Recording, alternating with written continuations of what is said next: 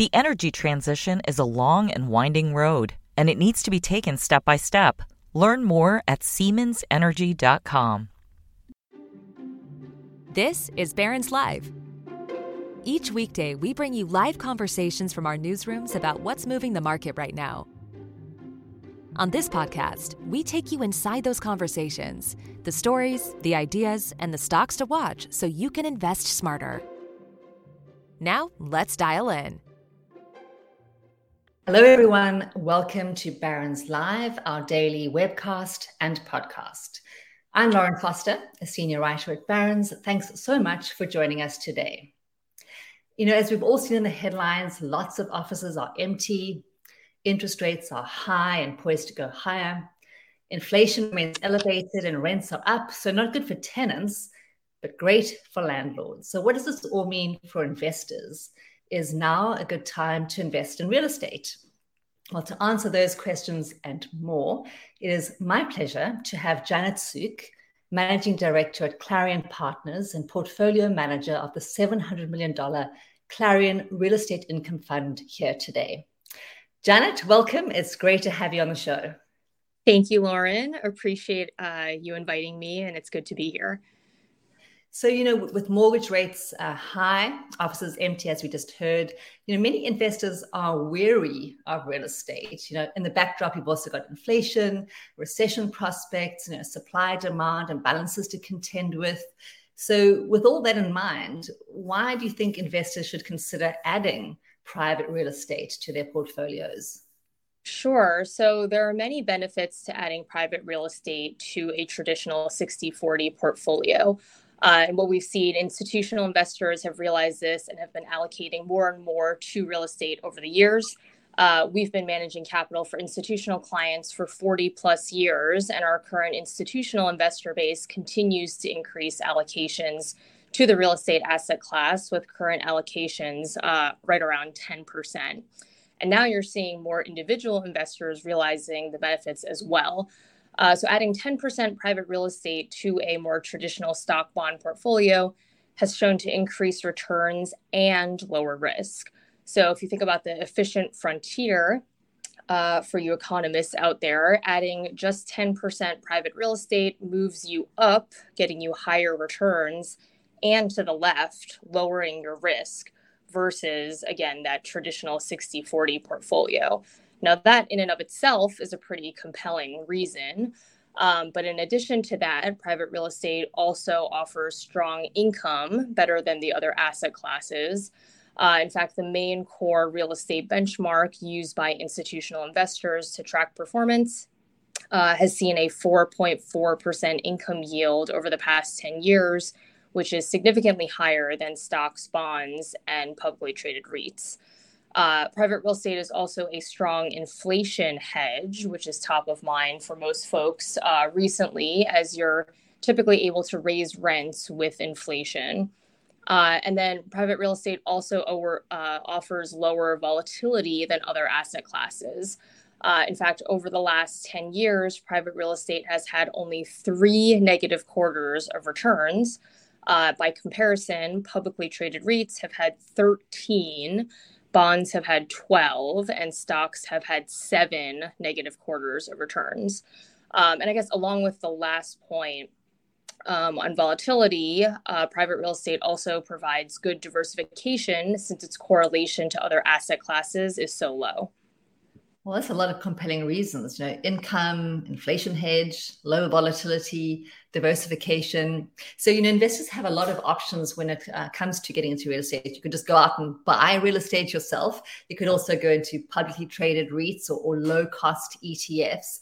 So a two-part question for you. I guess the first question is, you know, why buy real estate from Clarion? And then a second question, and this actually came in also earlier from Michael, the question of private versus public, the benefits of private real estate as opposed to a publicly traded REIT, for example. So let's tackle the first question, the first part, why Clarion? Yeah, absolutely. So why invest with Clarion? And maybe backing up a little bit for those of you not as familiar with who Clarion Partners is, I'll start there. So Clarion Partners is one of the largest real estate investment managers in the US. We've been around for 40 plus years now. We currently have about 82 billion in assets under management across about 1,500 properties. We invest across all major property types and across the investment spectrum. So everything from core to value add to opportunistic investing. We are a pure play real estate investment management firm. So we do one thing and one thing only, and that is invest in real estate on behalf of our investors. So everyone at the firm really has the same goal.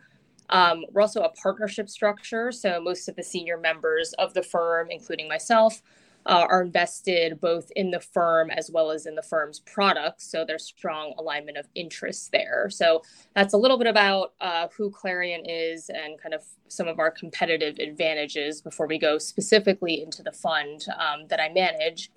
To address the second part of your question, so investing in private real estate is very different from investing in publicly traded REITs. We talked a bit about this in your earlier question, Lauren, but private real estate actually has pretty low correlation to publicly traded REITs. And publicly traded REITs actually typically trade more like a small cap stock and therefore largely tracks the stock market. Whereas private real estate is valued really based on the fundamentals of the underlying real estate. And if you're investing in private real estate, you also have a lot of choices out there, kind of circling back to why it's more important to really make sure you're investing with the right fund manager who does have experience investing in the different types of real estate and through different cycles. Okay. And can I just ask, a follow-up question? I'm also curious about how the fund, and for those who are out there and want to look it up, it's the ticker is CPREX. And again, that's the Clarion Partners Real Estate Income Fund, ticker CPRX. How is it different, and I guess the approach from some of the big non-traded REITs that are out there? Yeah, absolutely. Great question. So fundamentally, Clarion Partners Real Estate Income Fund, or CPREX as we refer to it for short, which is its ticker symbol, is a fund designed to provide individual investors access to institutional quality private real estate. So we focus on both current income as well as long-term appreciation. And we do this by investing in high quality, well-leased buildings with a strong income component. Essentially, we're offering Clarion's institutional platform, which we just discussed, which was previously reserved for really the world's largest sovereign wealth funds and pension funds, to individual investors and financial advisors who really should have access, we believe, to high quality private real estate. And we're doing that in a format that was designed to be as easy to use and as transparent as possible.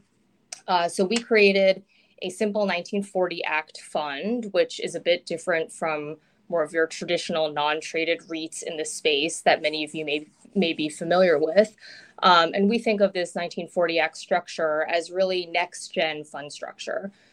So we offer low investment minimums starting at $2,500, simple 1099 tax reporting. We have daily purchasing, so investors can really come into the fund at any time.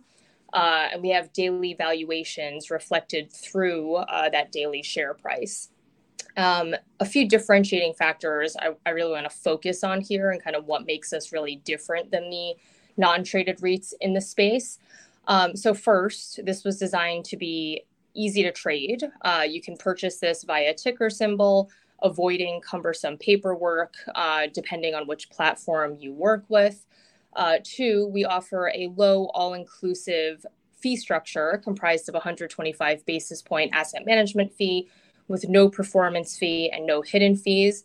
It's something I really want to focus on here. Fundamentally, we don't think that type of incentive fee belongs with this type of product. We don't charge an incentive fee for our core institutional funds, and we treat this fund exactly the same way. And we believe our simple fee structure best aligns our interests with our investors and keeps our focus really on core, high quality, income producing investments. And with this structure, all excess return really goes into investors' pockets at the end of the day versus ours. Three, we also utilize less leverage than most of our competitors in the non-traded REIT space. Clarion generally tends to be more conservative with our use of leverage. And on top of that, because we're a 1940 Act fund, there's actually specific limitations on the amount of leverage we're allowed to use versus the other non-traded REITs. And with less leverage, investors are exposed to less volatility. And last point I want to highlight here is our fair and transparent valuation policy. Because this is a product that trades on a daily basis, the valuation process is extremely important to us. And we have created what we believe is the most robust valuation policy in the industry. We have every property within the portfolio valued by a third-party valuation specialist on a monthly basis and adjusted on a daily basis for income, in order to pass the fair value of each asset through to our investors via the daily share price. So investors know they're always purchasing at NAV, at the true value of the underlying assets. Thanks, Janet. I want to hear more about where you're finding opportunities and areas that you're perhaps avoiding. But before I do, a quick reminder to the audience that if you have questions for Janet, please submit them in the Q&A feature. I'll leave some time at the end for audience Q&A. So, Janet, commercial real estate is a very broad umbrella, and it's distinct from residential real estate. So when we're talking about investing in real estate, what are the sectors that you're actually talking about? Yes, so private real estate is definitely a pretty broad category. I'd say real estate investment is a broad category. Within that, there's the private real estate side, and then the other side that people typically think of is publicly traded REITs, which we discussed earlier, and we do not invest in as a firm or as a fund. We focus really on only private real estate investing. That's our area of expertise.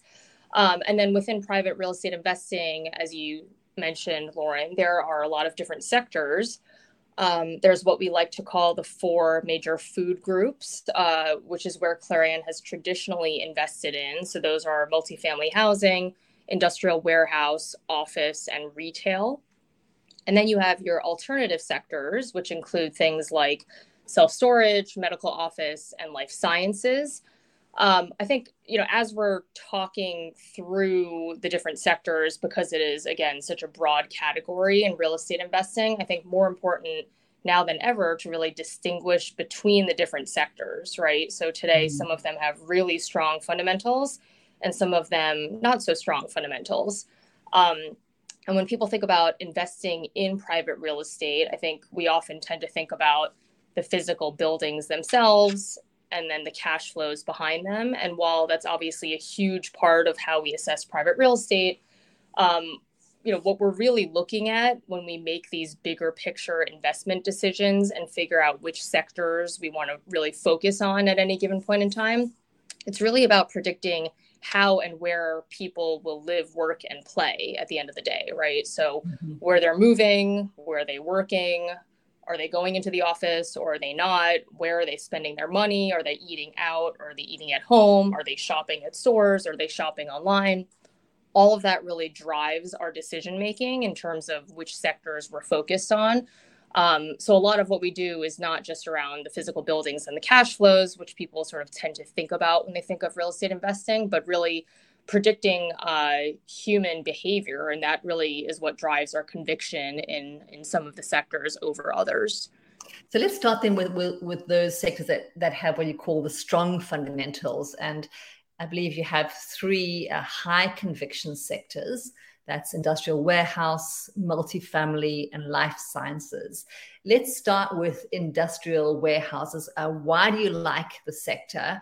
What are some of those trends that are driving this long-term outlook? Yeah, so starting with industrial warehouse, this has been the best performing asset class, and we're expecting to continue to be as e-commerce continues to grow. We as the firm made the strategic decision to overweight the industrial warehouse sector probably 12 plus years ago, and certainly years before many of our competitors did, seeing the larger themes of e-commerce taking over traditional retail, resulting in the strong industrial warehouse demand that we've been experiencing over the years. And we're expecting that growth to continue. A couple of reasons why I'll outline. So we're projecting e-commerce sales to continue to grow, albeit at a bit of a slower pace than the recent years. Recent years, we're definitely accelerated by COVID. We're also expecting increased demand as companies change their inventory management. So a lot of companies we've seen change from a just-in-time to a just-in-case inventory model. A lot of the companies over the past few years experienced lost sales due to supply chain issues that we saw during COVID. They realized they didn't have enough inventory, so realized that they needed to stock more inventory and therefore move from a just-in-time to a just-in-case inventory model. And all of that creates additional warehouse demand, which is great news for us. And then last point on industrial, rents still make such a tiny portion of a typical company's overall logistics spend. So rents are still typically somewhere between 3 to 7%, with transportation and labor really making up the vast majority. That's typically somewhere between 50 to 70%.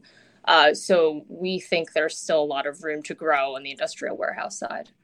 So this year, there's been a lot of talk about, artificial intelligence and data centers. And I'm wondering if data centers are a separate category or if they're sort of a subset of industrial warehouses, and whether you have any exposure to data centers. Sure, absolutely. So typically we view, and I think the industry tends to view data centers as more of a separate category versus being part of the industrial warehouse sector.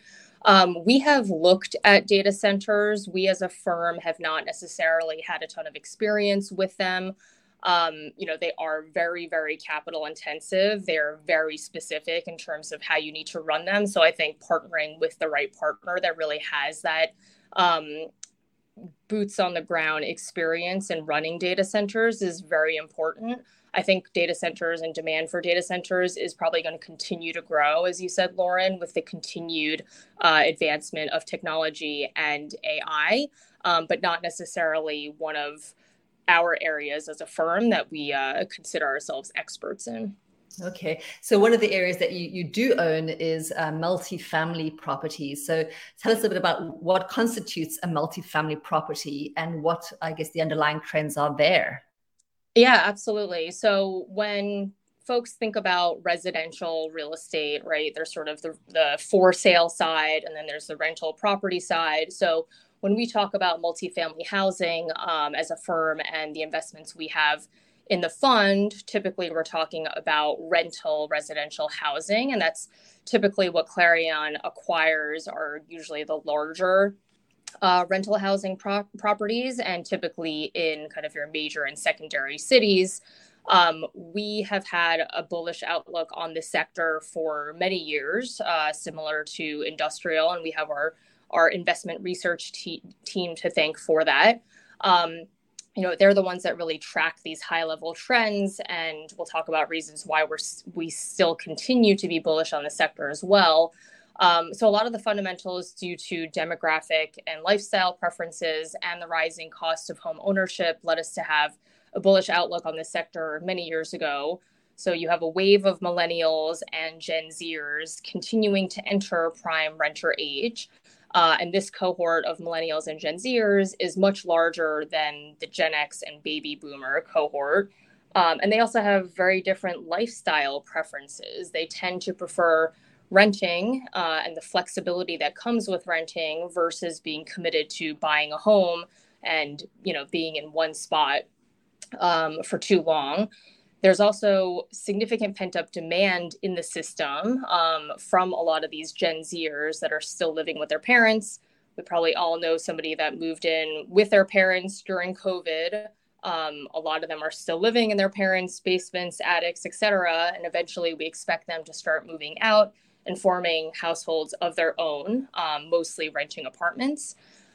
There's also a huge housing affordability issue in this country right now. Again, we probably all know somebody that's trying to buy a house. I definitely have friends that have been trying to buy a house for many years now and continuously get priced out of the market. I definitely do not envy the position they're in right now.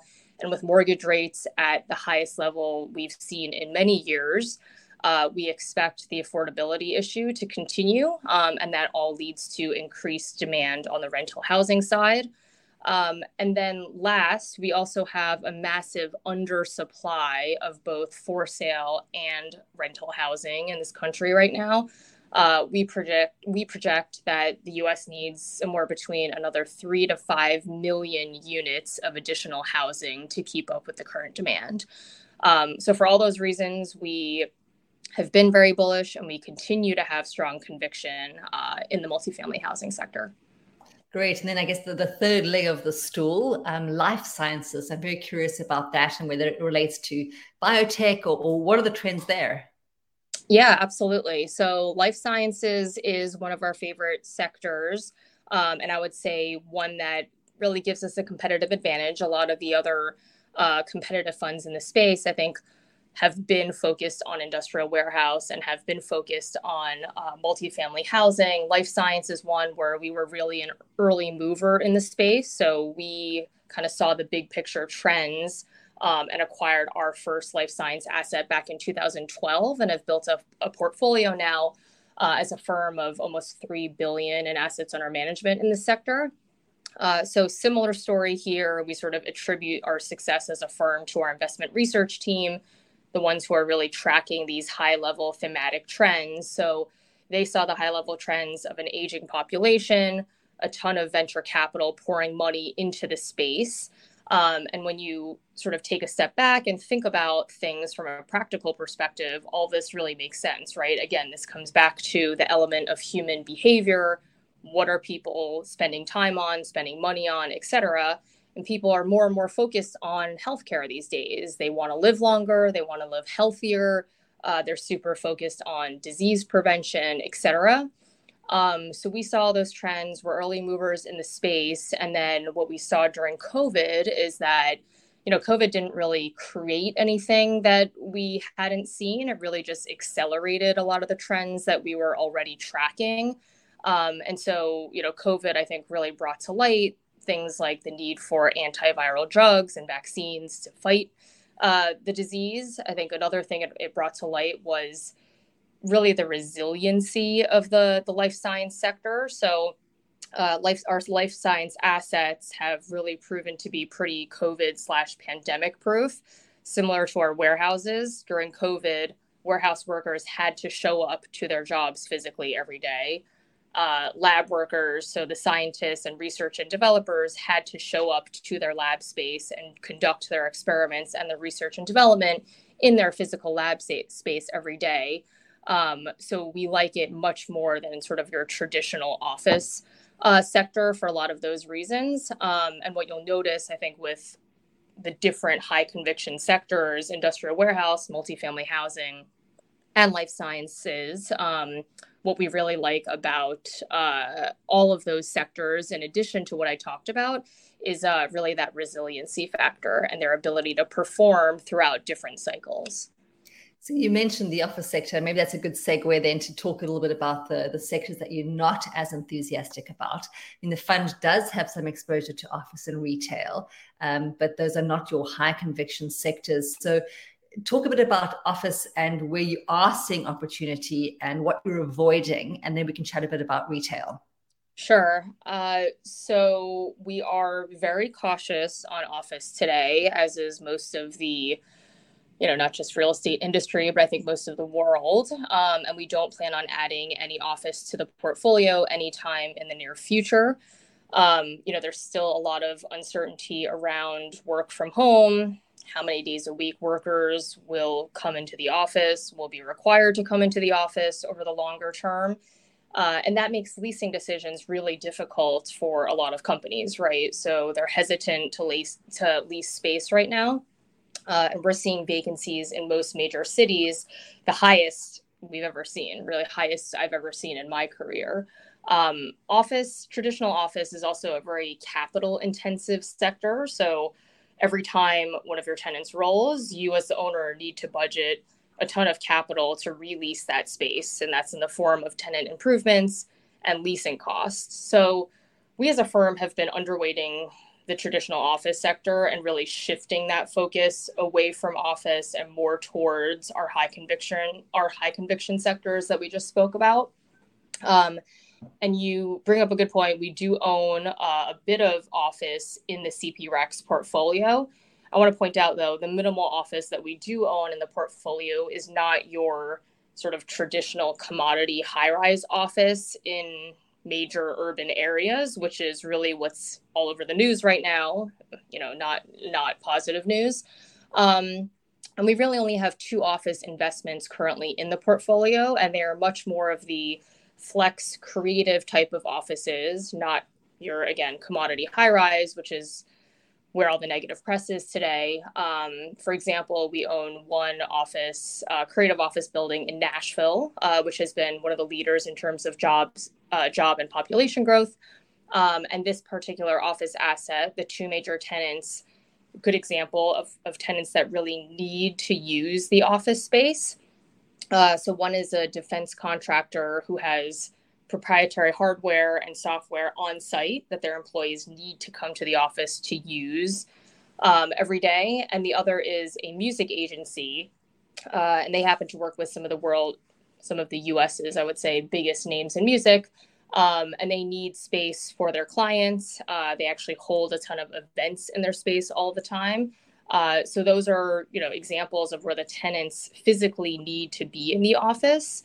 And while we're not planning to add any more office in the near future, this is the type of office that we do feel comfortable owning in our current portfolio.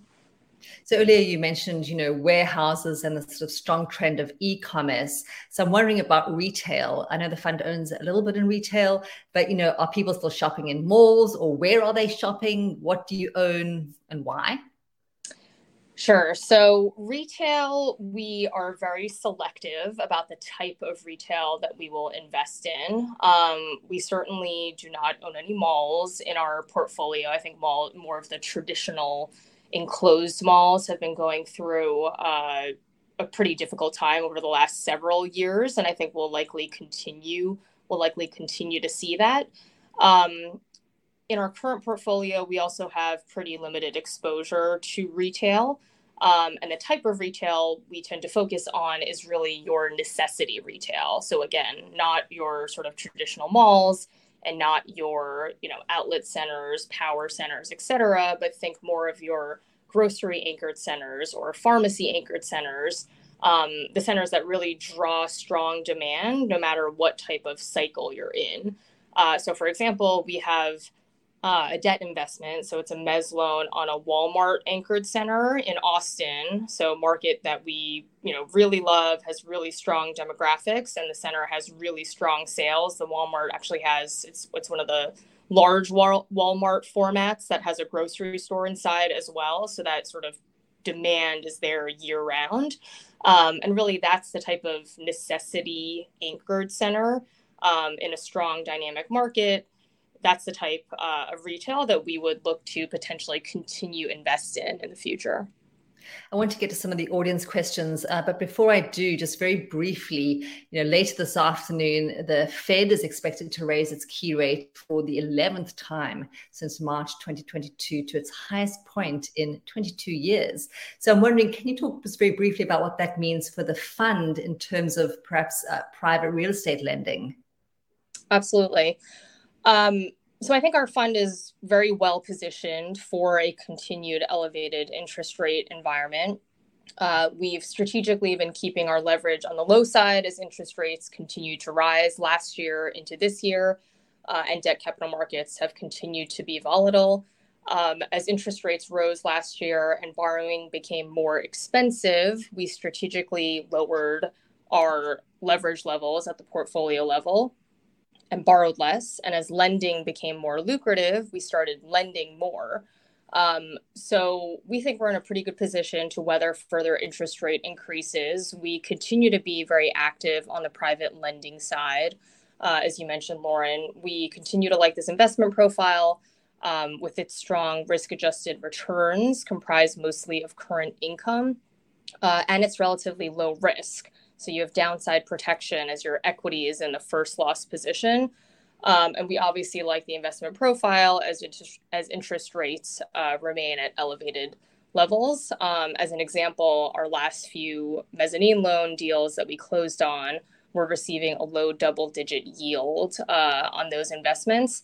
And we'll continue to balance these debt investments that take advantage of high interest rates and give us some great income yield with equity investments where we tend to get more of our long-term growth from. Great. Thanks, Janet. We're going to go to some audience questions now. Before I do, actually, Diane asked, please, to spell out the ticker. So let me do that quickly. So it's CP Rex. So it's C as in Charlie, P as in Papa, R as in Romeo, E as in Echo, X as an X-ray. And I have to confess, I had to quickly Google what the aviation language is because I couldn't quite remember all those letters. So again, CPREX. All right, so Angela asks, what are some mistakes that investors make when investing in real estate?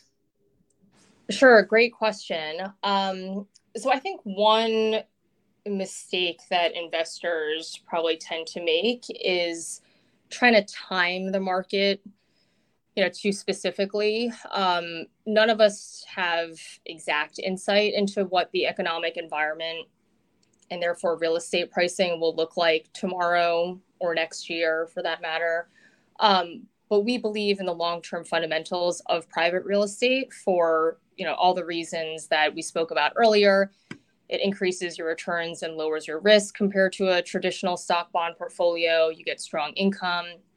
It's a good inflation hedge. It has low correlation to other asset classes and offers you strong diversification for your portfolio.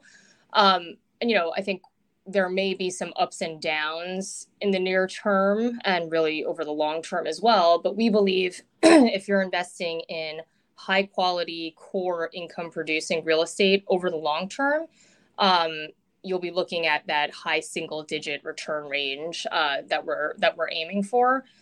I'd say maybe another mistake that investors tend to make is maybe just jumping into real estate, either thinking that they can do it on their own or partnering with the wrong manager. I'd say having the right manager who has the extensive expertise through market cycles and with different property types is key, especially in today's uncertain environment. So partnering with the right manager that has the right resources, knows how to invest in the right sectors, and is really thorough in terms of underwriting and due diligencing investments on behalf of their investors, I think is really important, especially today. Now, Carly asks, do you have any news or advice on how or when residential real estate inventory will increase, in her case, particularly on the East Coast? That is a great question, and I wish I had a better answer for you here. Unfortunately, I don't necessarily have a super exact answer for you. I can sort of broadly speak about it, though. And I think it's a great question and issue that we all need to talk more about because there is this massive undersupply of residential inventory in the U.S. right now. Again, we're estimating 3 to 5 million units of housing shortage right now. And that's currently being exacerbated with the Fed continuing its interest rate increases. And that really just makes it more difficult for developers to start new residential projects. So I think to address your question high level, I think once interest rates even out and probably start to come down in the next year or so, hopefully not in the too distant future, we'll start to see some of that much needed supply continue to get built and really make its way into the system. Today, that's not happening and it's really difficult. We have our hands in most of the major markets right now, and we have asset managers that are boots on the ground, know exactly what the development pipeline looks like. So it's not happening today. There's a lot of projects that have actually been put on hold because developers can't find construction financing and they can't therefore make the projects that they were planning on starting in the near future work. So a lot of projects have been put on pause. For us as residential owners of residential real estate, that actually is a good thing. But in terms of the housing shortage and the much needed housing supply. I think once the Fed stops raising interest rates and hopefully starts cutting interest rates, I think you'll see some of that much needed supply come back into the system. Great. Now, we have quite a few more questions, and I apologize to the audience if I don't have a chance to get to your question because we're almost out of time. But one more before we wrap up. Michael asks, I guess, about 3 different areas, and you might have addressed one. One was medical facilities, and that might have, fall under life sciences, public storage spaces, and he says, what about cell towers? Yeah, so all great questions here. Cell towers, I would actually put more typically into the category of falling under infrastructure versus specifically under private real estate. So not necessarily something that we as a firm specialize in.